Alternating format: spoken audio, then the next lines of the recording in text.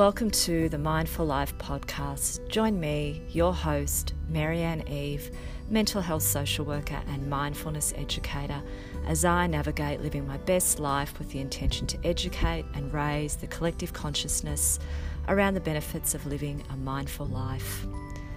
Each week, via the Mindful Life podcast, I will bring to you a range of content, including special guests that explore mindfulness, mindset, and mental health. Are you feeling tired, or are you under stress? Are you overloaded or just generally feeling overwhelmed? Well, I'm really excited to share a very special stress reduction tool that I've been using and recommending to my clients for a number of years. Calm is the number one app for meditation, relaxation and sleep. With over 21 million downloads and achieving the Apple App of the Year in 2017, Calm is so perfectly aligned with all that I do as a mental health professional and all that I teach here at the Mindful Life podcast. It is the perfect stress relief strategy and the perfect mindfulness tool. The app has so many fantastic and easy to use features, including Daily Calm, a brand new 10-minute meditation every day, 100 plus guided meditations covering anxiety, focus, gratitude, and so much more. 80 plus sleep stories to settle the mind and relax the body. Exclusive music tracks for focus, relaxation, and sleep. Calm Masterclass featuring world-renowned mindfulness experts. My personal favourites include sleep stories, and I've recently discovered Calm music, which I have on a continuous loop at my practice, in counselling sessions, and in classes. I also love the Calm Masterclass videos, which cover some fantastic topics including gratitude, happiness, and mindful eating. And not to mention all the great features the app now offers for kids, including sleep stories, meditations, and lullabies. I'm so very excited to be partnering with Calm to bring you, my listeners, some amazing offers. Calm is so generously offering the Mindful Life podcast listeners a free 4-week subscription to the Calm Premium app. All you need to do is head to the following link, calm.com/Calm Health Trial. That's calm.com/Calm Health Trial. And just follow the prompts to enjoy your free 4-week trial of Calm Premium. You'll be feeling calm, relaxed, and at peace in no time.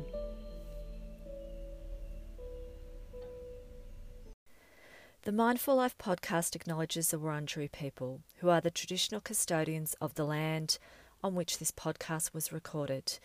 We recognise their continuing connection to land, water, and community, and pay respect to their elders past, present, and emerging. Please be advised that the content and the subject of today's episode may be distressing for some listeners. It deals with the subjects of premenstrual dysphoric disorder and suicidal ideation. Please exercise listener discretion. And if you feel you may be upset or triggered by listening, you may want to consider whether this episode is suitable for you. Australian mental health support numbers are listed in the show notes if you do require support or assistance. Hello, and thanks for joining me for episode number 28 of the Mindful Life podcast. In today's episode, I talk about my deeply personal journey with premenstrual dysphoric disorder, or PMDD for short. PMDD is a psychological disorder characterised by a hormone imbalance that causes severe bouts of depression, anxiety, and agitation. The symptoms of PMDD are similar to those of PMS, but are severe enough to interfere with work, social activities, and relationships. Little is known about PMDD out there in the health sector, with some doctors having never heard of it, or worse still, believing it does not exist. But it is real, and unmanaged it can be debilitating, and it can impact quality of life severely. PMDD kicked my butt for a number of years, knocking the wind out of my sails each month when it arrived. It's taken a long time, but I've learnt through trial and error how to manage my symptoms and how to live with my PMDD. For me, it's all about lifestyle choices and minimizing my exposure to stress. And in more recent times, the Buddhist principles of acceptance, impermanence, and self-compassion, along with my mindfulness practice and my meditation, have been a big part of my management strategy and assisted me no end through my PMDD journey. This episode is pretty personal. It's all about my struggle with mental illness. Yes, as you all know, I am a mental health worker, but no, that doesn't make me immune to mental illness. In fact, if anything, I believe health professionals are more vulnerable to the development of psychological disorders. I think the amount of stress we're exposed to in our work, along with the hours we traditionally work, and of course, couple this with vicarious trauma. So vicarious trauma is where we as health professionals are exposed to situations and traumatic stories that our clients tell us. So there you have the perfect recipe for the onset of mental health symptoms. So I believe I've suffered from premenstrual dysphoric disorder for around 15 years, but it really only began to impact me severely around 5 years ago. That episode seemed to be triggered by my participation in 2 crazy endurance events that were completed in the space of 2 weeks. The first, a 24-hour race, and the second, a 12-hour event. I think it was accumulative, the effects of these events on my system. I think that really upset the psychological and hormonal apple cart. So what is premenstrual dysphoric disorder, or PMDD for short? PMDD is a severe form of PMS. And for those who don't know what PMS is a range of symptoms that include mild moodiness in the lead up to the onset of the menstrual period. PMDD is characterised by a hormonal imbalance that causes severe bouts of depression, agitation, and anxiety. The symptoms of PMDD are similar to those of PMS, but are severe enough to interfere with work, social activities, and relationships. And for me, my PMDD was characterised at its worst by around 7 to 10 days of high anxiety, high agitation, some lowered mood, and feelings of hopelessness. These symptoms would occur around a week prior to my period. I also had a lot of trouble sleeping. The biggest and loudest feature was always anxiety. At its best, it would last for around 3 days in the lead up to my period. But as soon as I got my period, the symptoms would disappear like magic.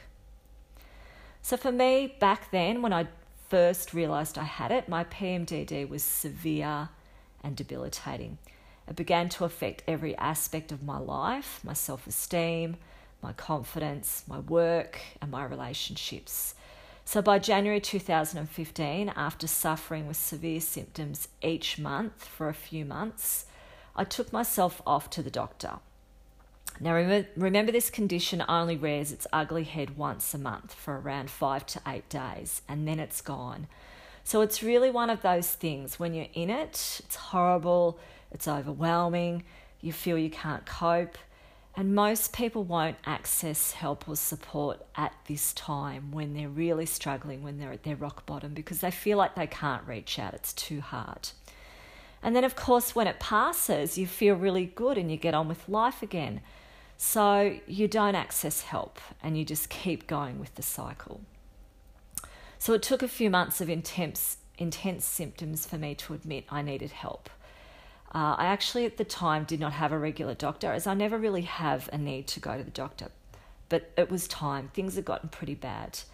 Unfortunately, that day there was only a male doctor available, and he said he had never heard of PMDD. He told me I was just depressed, and he prescribed antidepressants and said that I was to start immediately, and of course referred me for counselling. So I began the antidepressants and therapy with a psychologist who I'd seen post bushfires for trauma recovery. Anne was wonderful. The engagement was already there because we'd had the previous therapeutic relationship. And she immediately diagnosed me with PMDD, which was such a relief. She understood and her support was a lifeline. The medication knocked me out at night and it made me drowsy through the day, and my mind felt very foggy. It also impacted my libido. So I persisted with it for a month and I found that my PMDD symptoms were lessened over that month. But it was also the holidays and we spent 14 days at the beach house. So it's kind of hard to know which was helping. Was it the pills or was it the holiday by the beach? Meanwhile, I also did my own research and found ways to help myself. And it was mainly around making lifestyle changes, reducing my stress, getting enough sleep, and overhauling my diet. At the recommendation of the psychologist, I did go back to the GP to look at changing medications. This time I saw a female GP and she really was, I guess you could say she was a piece of work. She told me my PMDD didn't exist and that I had depression. She got annoyed at me, ranting, "You health professionals think you are experts in mental health." She also told me to snap out of it. She changed my meds and said this time I needed to stay on them for at least 3 months to see any change. I was in a living hell. Other than my psychologist, I felt no one was listening and no one understood what I was going through. I reluctantly began the new meds. Within a few days, I felt, I guess you'd say, internally numb. The anxiety was trying to creep through, but the numbness was competing. The meds would not let me cry. I'm a crier and crying is my release. But no matter how hard I tried, I could not cry. I began to have intrusive thoughts around not wanting to live anymore. And images were coming into my mind of ways to end my life. That month, my PMDD was at its absolute worst. I had never experienced intrusive and uncontrollable thoughts like this before, but I was beginning to not trust myself. On a cognitive and rational level, I wanted to live and I had no desire to leave this world or to leave my family, but I could no longer control the thoughts I was having. And I just didn't trust myself anymore.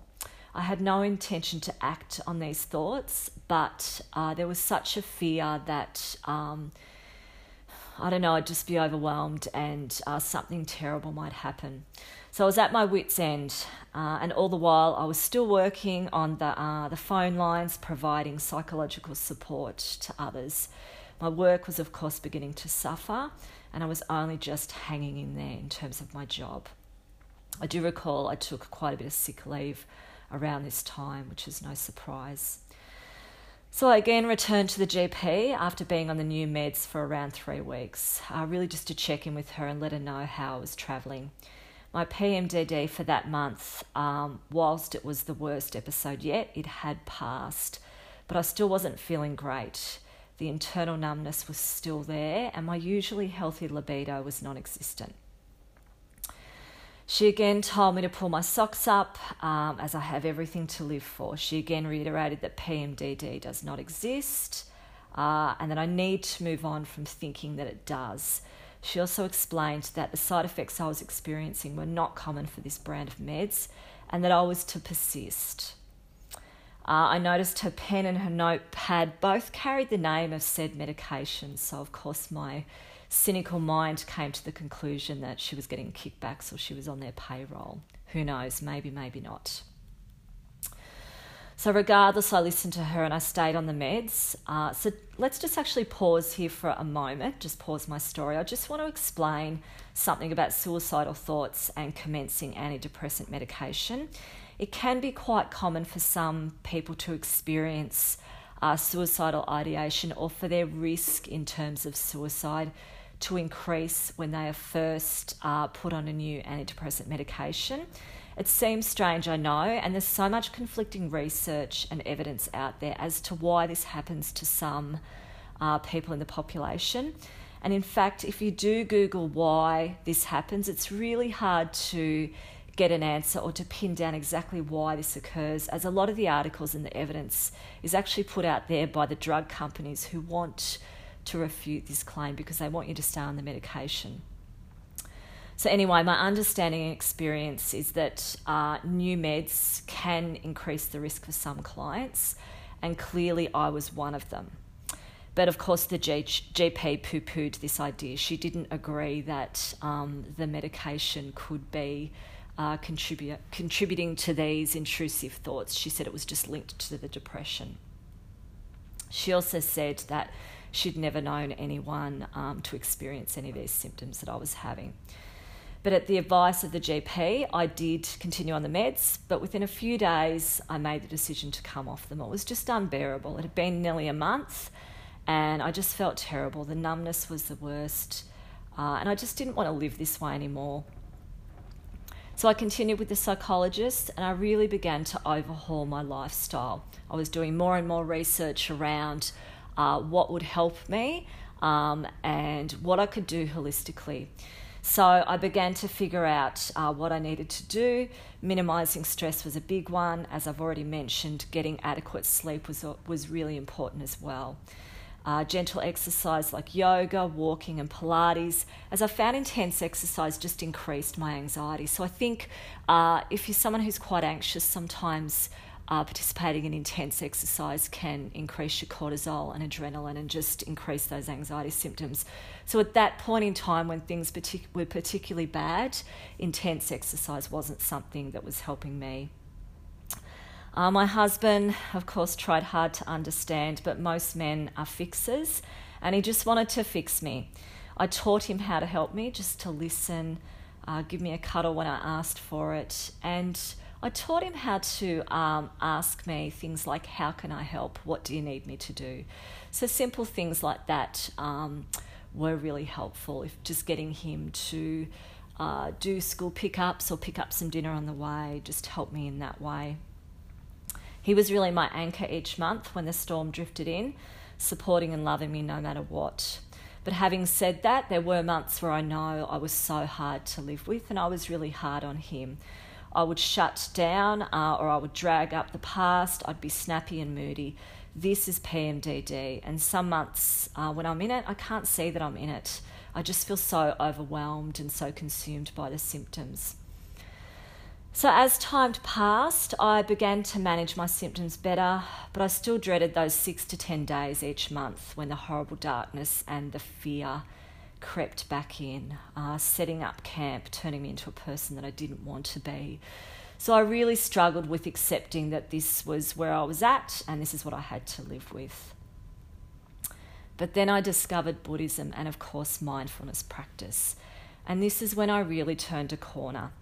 I finally got my head above water and I began to lean on the Buddhist principles of acceptance and impermanence, and I began to exercise self-compassion.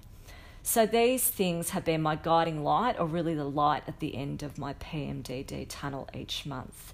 Acceptance teaches me not to fight my PMDD, and in a way to embrace it, to prepare for it, to accept that this is what I have. The more I fight my PMDD and want it out of my life, the more I will suffer. It will come each month, that is a certainty, and I have to accept it. If I do accept this, then I may be able to manage it better. And of course, impermanence. The principle of impermanence has been so helpful for me in managing my PMDD. My mantra is, this too shall pass, and I say this over and over again when I am deep in amongst my PMDD symptoms. Impermanence teaches us that nothing lasts forever. Everything in life is transient and passes. So I reassure myself that my symptoms will soon pass. And I think this really lessens my suffering. I kind of say to myself, okay, it's here. This is day one. I've probably got 3 or 4 days. And I just kind of put one foot in front of the other, knowing that it will end. And I'm really kind to myself.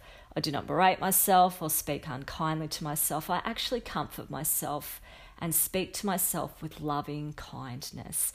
Tell myself I'm doing my best and that I can get through this. And of course, practicing mindfulness. I try hard to just sit with the feeling and tell myself it is just anxiety or it is just sadness or agitation. and that it's PMDD that is responsible for this, no one else. So I try and separate myself from the illness, let it sit beside me. I tell myself I'm not failing at life. I'm not a bad parent or a bad wife. I'm not an incompetent mental health worker. When my PMDD is at its worst, I believe all these things. I believe all these inaccuracies. But I'm learning, probably over the last 12 months, I've learnt to step back and to challenge these thoughts and to have more of an understanding that this is just PMDD, this is just anxiety talking. I know rationally that anxiety likes us to believe all of these lies, but thankfully I can stand back now and I can begin to challenge them. So as I record this deeply personal episode, I'm right in the middle of my PMDD phase for this month, and I'm actually doing okay. Over the last 12 months, as I was just saying, things have improved. The duration and the severity of symptoms has lessened, and I think it's due to better management and, of course, acceptance. That's the biggest thing. This week I deliberately scheduled a quiet week at work with just a few clients. Having my own private practice business, I do have the freedom to do that. I can look at my calendar and say, okay, that's the middle of my cycle, or that's my PMDD phase. I'm going to do less. I'm going to schedule less clients in so I can have a slower, quieter week. I've learnt the hard way that I need to slow down when my PMDD is active. Some months are still hard, but the hard months are not as often as they used to be. Last month I was going through a bit of stuff personally. So last month when PMDD hit, it latched on to those things I was going through personally, and I found my PMDD symptoms were very loud and it was very hard. So I find that if I have something stressful going on during my PMDD phase, then it's amplified. I feel really overwhelmed. I feel like I can't cope. So these days, the things that help me include my meditation. My meditation has been a lifesaver. So, when I meditate, I don't, sit down on my meditation cushion for an hour. I meditate lots of times a day. It might be in the car, just focusing on my breath, first thing in the morning, doing some deep breathing, focusing on the sensations in my body, or last thing at night. So my breath work is something that's very valuable to me, and along with my meditation, that's been a lifesaver and has really helped me to manage the overwhelming feelings that anxiety can bring with it. Also minimising my caffeine intake. As I keep saying, I keep harping on about sleep, but I can't emphasise how important sleep is, not only for people who suffer from PMDD, but for anyone who suffers from anxiety. When we don't get enough sleep, this increases our cortisol production, and cortisol is the enemy of anxiety. When we have high cortisol, that increases our anxiety symptoms. So getting adequate sleep, I can't emphasize enough how important that is. Daily exercise is really important for me.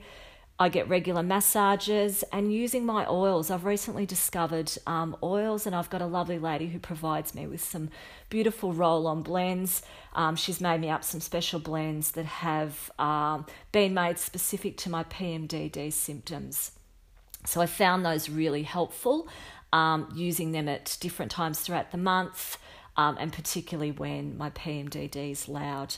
Also minimising my sugar intake and just trying to have a healthy diet on the whole, and spending time with supportive people, and most importantly, minimising my stress. So if my stress is high, I find that my PMDD symptoms are much louder. I did reduce my workload markedly in mid-2017. Obviously, working in mental health clearly can be quite stressful. My PMDD was at its worst when I worked on the phones providing assessment and psychological support to others. This work was incredibly stressful and even traumatic at times. When I worked on the Beyond Blue support line, that was an incredibly traumatic role, dealing with people who were very distressed. So that obviously increased my stress levels because I'm dealing with trauma or vicarious trauma, as I explained before. So working less has helped me no end. And I believe doing less one-on-one work. I'm still providing one-on-one counselling, but I'm doing much more group work now, which I really enjoy. It really fills my bucket. It's the working upstream approach, so the preventative approach rather than putting out fires is much more, I think, productive and much less stressful for me, and it's really helped my stress levels. So sharing this deeply personal story of mine has been something I've really wanted to do via my podcast.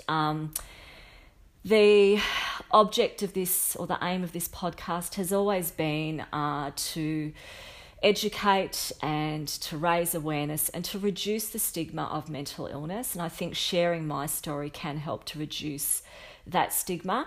Most people do know I live with anxiety symptoms. I do share this with my clients. I'm quite transparent in sharing that I do struggle with anxiety.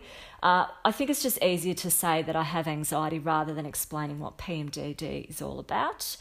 But of course, by sharing that I have PMDD, I hope that I am emphasising that PMDD is real. It's a real mental health condition, despite what some of the medical world says. The medical world had no idea how to manage me and my condition. Thankfully, I was lucky enough to be linked in with a psychologist who had heard of PMDD and who was committed to supporting me where I was at the time. I think too, there are probably women out there living with PMDD who don't even know that they have it. So I wanted to share my experiences. I think it's important to highlight that mental health needs to be talked about. If I had a broken leg, I'd be talking about having a broken leg. Mental health and psychological well-being should be the same. We should be free and not afraid to talk about it. But sadly, because it's invisible, we carry it on the inside, and there is stigma attached to mental illness. So I think that discourages people from opening up and sharing. However, mental health issues are so widespread and no one is immune. What we know is that 1 in 3 people will experience ill mental health at some point in their life. This experience that I've had, my PMDD, has rocked me to the core, but it's also given me a new understanding of what it's like to live with mental health issues. And this has, of course, made me more empathic, more compassionate, and more understanding of my clients and their experiences. I don't just work from a textbook, and I think it's helpful for clients to understand that I don't just work from what I learnt in my degree. I have a real and lived experience of mental illness, and I'm human. And I have, human experiences just like everyone else, and I'm affected just like everyone else. Just because I have this training and this knowledge, it doesn't mean that, I won't be affected in the same way as other people. So thanks for stopping by to listen to today's episode on my journey with the mental health disorder PMDD, premenstrual dysphoria disorder. I really do believe that this is a highly misunderstood and often hidden mental illness. I'd like to say that there is help out there, and look, I think there is, but as I've illustrated, it can be hard to find this help and even harder to get people to understand exactly where you're at and what you're experiencing. I'd recommend finding a good therapist, either a psychologist or a mental health social worker, and doing your own research. There's a lot of information online about PMDD, how to manage it, and what it's all about. If you are struggling psychologically with any of the symptoms I've described today, or you think you might have PMDD, please at the very least reach out and get some support just to manage these psychological issues in the first instance. Despite what I've illustrated today, there are some fantastic doctors out there that can help you. They may be willing to research with you and explore with you exactly what's going on, and they may be open to, looking at a diagnosis of PMDD. I will put some PMDD resources in the show notes. Please also feel free to drop me a line, either via email or via my Mindful Life socials pages. I would love to hear from you if you have a history of PMDD or if any of what I've talked about today resonates with you. All contact details are also in the show notes, so you can contact me via those channels. And if you have learnt something today or found this episode helpful, please feel free to share. You never know, it just might help or even enlighten someone else. And if you are listening via a podcast that allows you to leave a review, please consider leaving a few kind, encouraging words and hitting those stars. And until next time, may you have peace in your thoughts and your hearts, and share it with others. If for any reason you have found the content of today's podcast triggering or distressing in any way, please consider accessing some professional support. Australian mental health telephone support numbers are listed in the show notes.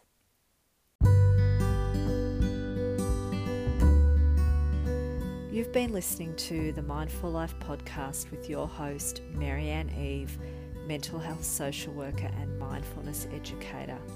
If you'd like further information or you'd like to connect, feel free to make contact via Facebook or Instagram under the handle Mindful Life Podcast or via email mindfullifepodcast@gmail.com.